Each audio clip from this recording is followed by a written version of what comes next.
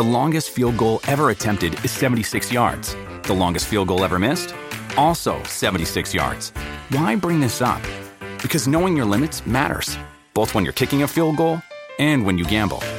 Betting more than you're comfortable with is like trying a 70-yard field goal. It probably won't go well. So set a limit when you gamble and stick to it. Want more helpful tips like this? Go to keepitfunohio.com for games, quizzes, and lots of ways to keep your gambling from getting out of hand.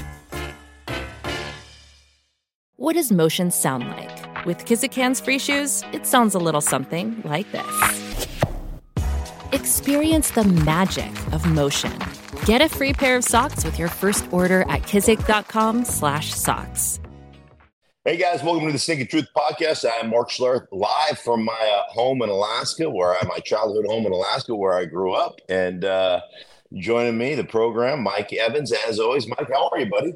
I'm great. Please tell me that there's a good chance that during our conversation, a bear will walk up to that window behind you and peer in, or a moose, or some Alaska wildlife. There is a good chance of that happening.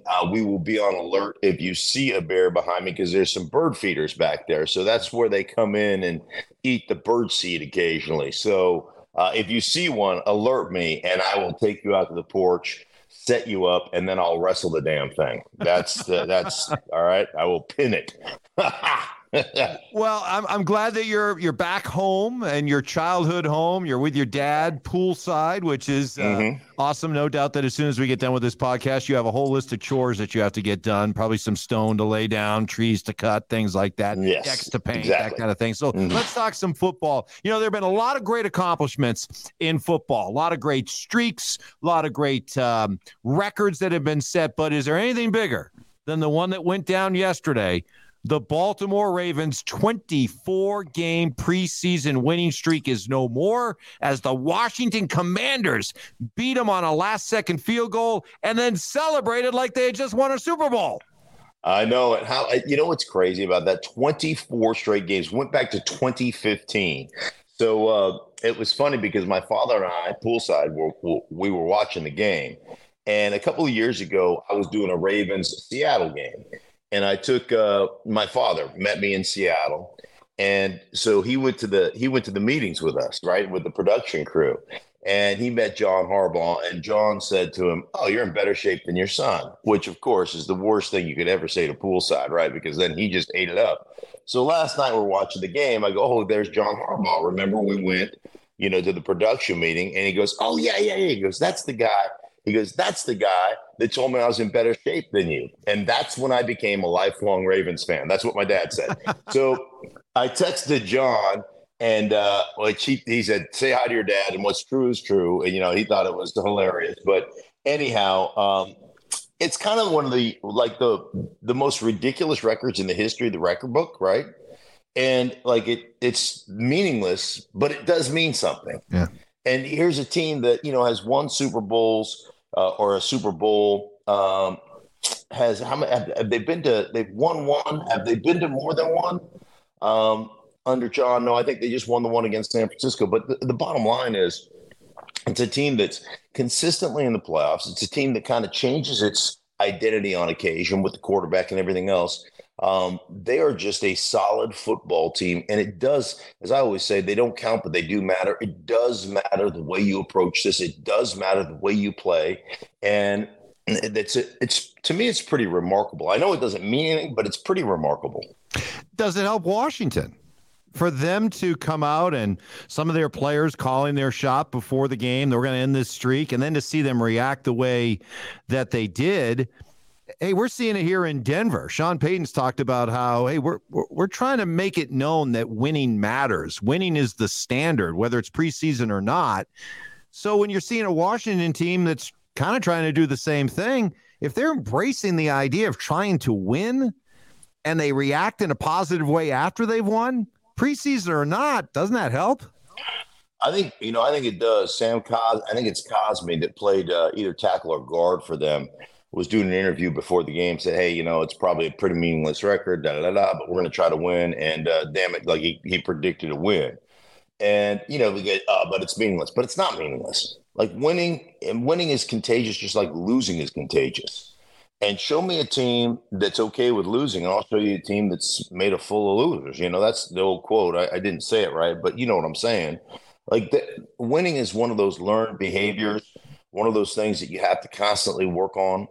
It comes down to culture and what the culture of my building and culture of expecting to win and the culture of going out there and doing what it takes and playing hard. And, all those things are important. And, yeah, I think it's big for Washington. The other thing about Washington, it's just like, it's like mowing your lawn, like that whole community right now. They're so excited. And if you watch the game, Josh Harris was on there, the new kind of managing partner of that conglomerate that bought the Washington Commanders. And that's like mowing your lawn after the pooper scooper crew has been over there and cleaned up all the dog crap, right? I mean, that's like you can mow your lawn with your chest puffed out, you can strut and not worried about getting shit in your shoes, right? That's what that's like. And that's what everybody in Washington feels like right now is they're walking around with their chest puffed out, feeling really good about their franchise. And then all of a sudden you win a game against the Baltimore Ravens. They haven't lost in, since 2015, 24 straight preseason games.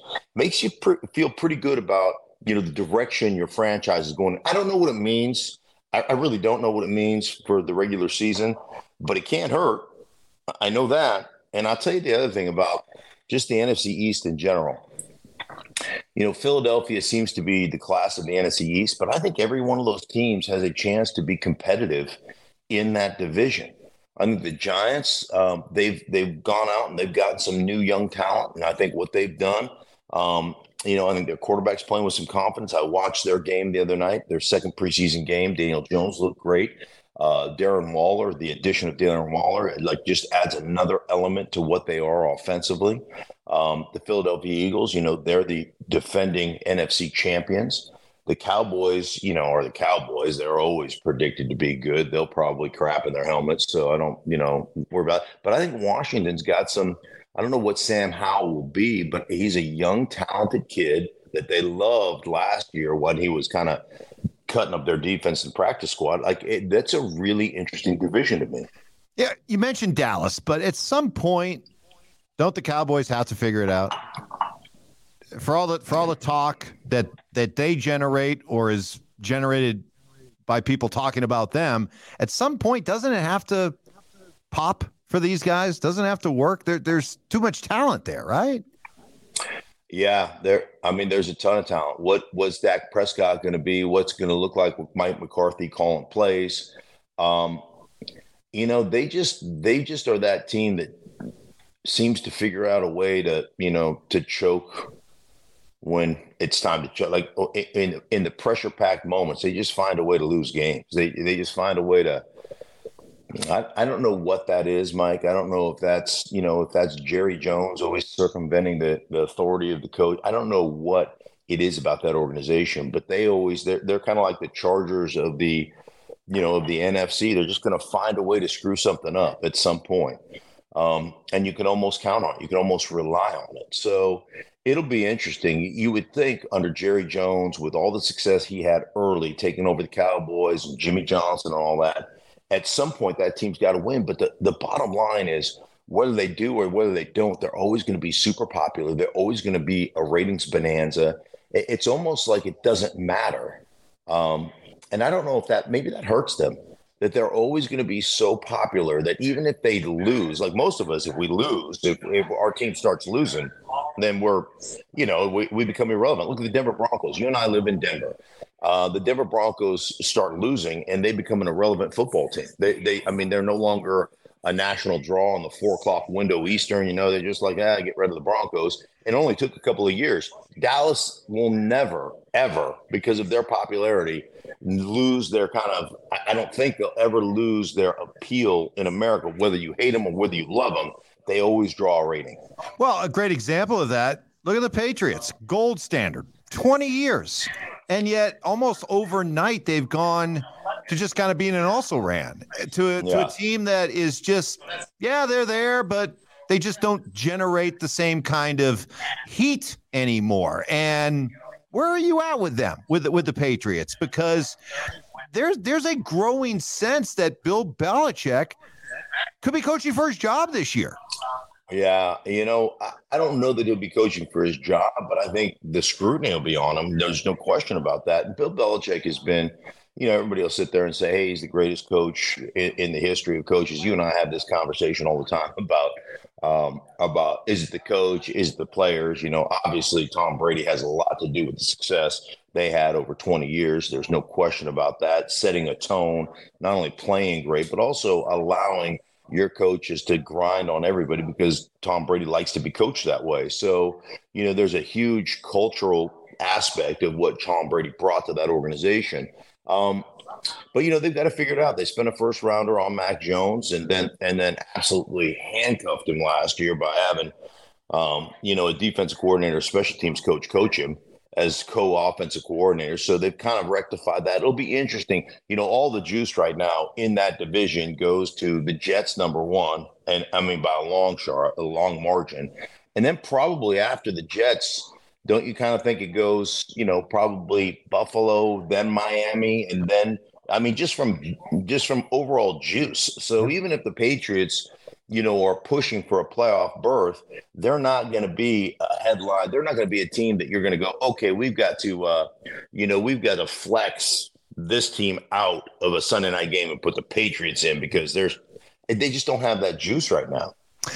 Explain to me what's going on with the Colts. So they've already made it clear that they don't want to pay Jonathan Taylor like a top-notch elite running back or just player. They don't want to pay him. Yet, when it comes to trading, if you want to trade for Jonathan Taylor, they want a first-round pick in exchange. Right. Do you notice kind of the mixed messages there? On one hand, we don't consider you elite to pay you, but if we're going to trade you, we want elite compensation in return. Sure, but again, this goes back to the contract that was negotiated with the Players Association, the way the owners have got you. And, for Jonathan Taylor, for the Colts, why not? Okay, we'll play your game. You want to play your game, see what your value is? We'll trade you, but you're going to have to give us a first rounder. Now, how many teams do you think are going to jump up on that? When that becomes one of the most, transitional positions, one of the easiest positions in the National Football League to transition to. And you see guys, 6th rounder, 7th rounder. Hell, I played with a 6th rounder that went to the Hall of Fame, rushed for 2,000 yards in Terrell Davis, and he's a great running back. But as soon as he got hurt, Orlando Scary had 1,200 yards. Oh, he got hurt? Guess what? Mike Anderson had 1,400 yards. Oh, he gets hurt? Ruben Drones has 1,200 yards. It's a cavalcade. We've talked about the Mike Shanahan system and how that has, diminished the value of the running back. The running back and the value of the running back. Listen, you could be incredibly productive, and that's great, and it's amazing. And, you can be 35% of the offense. The odds are you're just not going to last. The odds are that, you're going to get hurt. The odds are that we can take somebody at a quarter of the price, an eighth of the price, and have similar production. That's just the kind of case in point. So I almost feel like the Indianapolis Colts are going, okay, give us a first rounder, you can leave. And basically showing the value of the running back market in the National Football League. Basically saying, hey, man, go ahead. See if you can get a first rounder. Go ahead, work the deal. And maybe you would get a late first rounder, because after 15 to 18, somewhere in there, pretty much from 18 on down, everybody's kind of a second rounder anyhow. So maybe you get a late first rounder. Well, that was going to be my point, because if it's funny because on one hand, the league has said that we're devaluing the running back, the individual, the person, but we're still insisting that the running game is important, right? So a team like Buffalo, for example, I could see Buffalo looking at a guy like Jonathan Taylor as being maybe the final piece for a team that's trying to win a championship. And sure, we'll give up a first-round pick. It's going to be late first round. So maybe there's a deal to be made there.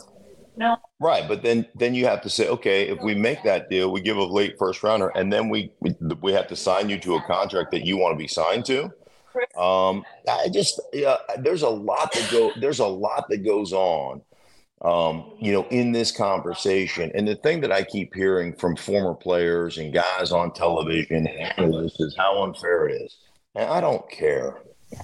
Like life ain't fair. It's, I look at that and say, man, hey, listen, I look at ESPN and analysts complaining about how unfair it is. Is it fair that Stephen A. Smith makes 10 times the money that you make? Guess what? Because Stephen A. Smith has a following and has a distinct skill set that they're paying him for. And you analysts, myself included, are a dime a dozen. We can run through you guys, right? And so the bottom line is, not everybody can get paid equally. What's the old, back in the day, it was Jimmy Johnson who would say, hey, everybody's treated fairly, but not everybody's treated equally. And, the running back position is, hey, man, you're treated fairly based on the position. You're not going to be treated equally or you're not going to be treated the same or get paid the same as the receivers, because now it's a league that throws the ball 75, between 65 and 70% of the time. And the running back position, like, hey, man, if you got a dominant X receiver, you're not rotating that guy in and out. Like, that guy is your guy, especially in critical situations in third down. Third down, you're taking your back out and putting a scat back in. Like the most critical position in football, and I'll go back to John Elway told me this a long time ago. Hey, your guys' job is first and second down. That's what you guys do. You big fat guys in the running game. You're like first and second down. That's all. Hey, you guys can have that, right? That's you. Third down, that's what they pay me for. They pay me for third downs to convert. You're not taking your top. You think Devontae Adams is coming out in third down and 6? Is Justin Jefferson coming out in third down and 6? No. Is Travis Kelce coming out in third down and 6? No. You know why? Because we need to convert. You know who's coming out in third down and 6? Running backs. Why? Because we want an extra receiver in there. Why? Because we want a scat back in there that's great in the Texas routes, or they can run multiple routes and can split outside the numbers. Like they're the most critical down in football. You get subbed out. A lot of guys do. Now some guys don't, but like just understand the value of the position that you play. So $10 million in enough for a guy who gets subbed out. That I just like a position that has become kind of committee for the most part. Yeah, there's a couple of guys who are bell cows, Travis Henry and those guys. But let's face it, the highest paid guy, Christian McCaffrey, is the highest paid guy. Why? Because of his versatility, because of his duality, because he can switch and you can put Deebo Samuel in the backfield and he can run out there and play wide receiver and have the whole wide receiver route tree, not just running back routes. So just understand the market. It's just simple to me. It's simple market economics. And I don't feel bad that those guys are not getting paid fairly or whatever. Yeah. I mean, I don't know. It just doesn't bother me. As we work our way towards the start of the season, a lot of storylines still to talk about, and we'll try to cover them all here on this podcast. But here in Denver, and it's really a big national story as well. Russell Wilson. There's a lot of interest, a lot of curiosity in Russell Wilson. Is he going to bounce back after a horrible season last year? What camp are you in? Oh, I think he'll bounce back, and there's several reasons, Mike, because there's still some things that he's exceptional at. Now, he's lost 15 pounds. He certainly looks quick. You saw him run around the second preseason game, looked really good, athletic. For the whole people that were in the camp, he's washed. He can no longer play. He can no longer move. And you people are idiots. Every one of you is an idiot, and I would accept your apology. So please, please send a note to the Stinkin Truth podcast and apologize to us. That's just. We really should get a P.O. box somewhere for this. We should, because there's a lot of apologies. Yeah. Yeah, you're right. We should get a P.O. box. Anyhow, that stuff is stupid. Now, there's. For those of you who said, hey, man, he doesn't do a good job reading defenses or throwing in the middle of the field, I'll give it, good. You're right. But the bottom line, and I keep going back to this with Sean Payton, something Sean Payton taught me just about football in general, is that my first responsibility as a coach is not to attack the weakness of the defense. It's not my first responsibility. My first responsibility as a coach is to mitigate my own weaknesses. And I say it all the time, Mike, put a guy in a position to fail and then watch him fail. Don't get mad at the guy. You're the dumbass that put them in the position to fail. You've got to know what your players can do, what they can't do. You've got to know what they're good at, what they're not good at. And there are very few players in the history of the National Football League that are good at everything. There's very few of them. They all have certain strengths and all have, certain weaknesses. All of us do. And so your job is to put the guy in the best position to have success, not the best position to expose weaknesses. And that's one thing Sean will do with Russell Wilson. There will be a quarterback run game. There will be the RPO game. There will be, some of those things. The thing about the RPO game that I think is really interesting, when you look at just like, for instance, you look at an RPO game, you're really looking at, and then that's the run pass option game. So like, I'll give you the simplest form. You fake a dive, right? And what you're reading is that near side linebacker or safety, whoever happens to be in the box. Okay. When you flag that ball out to that running back and you show that ball, boom, here it is. If that linebacker sucks up on the run, you throw it over his head and they run what they call a glance route. It's just like a slant. And it's a one read. So all you're reading is that linebacker or that safety. You read him. If he sucks up, you throw it behind him to the guy running the glance. If he drops out to take that glance right away, you hand the ball off. And it's a numbers game. We've got better numbers than you. And it's that simple. And like that, to me, is one of the reasons young quarterbacks have a better opportunity to transition in today's game than they did when I was playing. A lot more 7-step drops, a lot more reading out routes, progressions 1, 2, 3, flood one side, whatever it is. One side to the backside, in a 2x2, all that kind of stuff. But this is pretty simple stuff. So you'll do the things that Russell does well. He can do those things. He can run the ball. He can run the deep play action stuff. So the play action stuff is the 7-step drops where you're 11 yards, 11 and a half yards deep, and you're keeping tight ends on one side, a fullback or a tailback on the other side, and you've got a 7-man protection, 3-man route, or you got an 8-man protection, 2-man route with somebody leaking late. Like that stuff he's exceptional at because he's so far back from the line of scrimmage, he can see everything. And as well as I do, the guy's still got a hose. He can still throw it. And then his ability to make some off-schedule plays. And, what you do with a guy like that is you say, hey, man, here's what we're going to do. We're going to throw this route combination on the front side. If it's not open, make something happen off schedule. And then you make sure you teach your wide receivers, hey, listen, if the timing of the route doesn't, like you almost put a body clock on yourself. And you say, if the timing of the route, the ball is not out, bam, scramble drill. Go deep, come back. If you run a short route, go deep. If you run a deep route, come back to your quarterback and have a feel for where your quarterback is. Give him a friendly target. And Seattle went to 2 Super Bowls running that. Seattle won a bunch of games essentially operating their offense that way. And what's wrong with that? Like, you could be really good doing that. Another great podcast, but I have to admit, disappointing in that no Bears came to the window. So, yeah. I mean, I'm going to go. Are you really in Alaska? Are you sure you're in Alaska? Maybe you're not in Alaska. What I'll do is I'll take my shirt off and wrap myself in bacon. Yes. And then I'll go out there and see if any bears roll around here. That'd be a good idea. That'd be great. We'll make that kind of like a bonus segment on the podcast, Right. Tune in. Yes. Tune in as Mark gets mauled. Well, have a great time back there. I know good to be back and connecting with family and back in your childhood home. A lot of great memories there. So happy for you. All right, buddy. I will talk to you later on in the week. Sounds good. Hey, for everybody involved in the Stinkin Truth podcast, we appreciate you guys. Download, subscribe, do all those things. Share it with your friends and family if you like it. If you don't like it, keep your mouth shut and don't tell anybody. Until later on in the week, we'll talk to you guys then.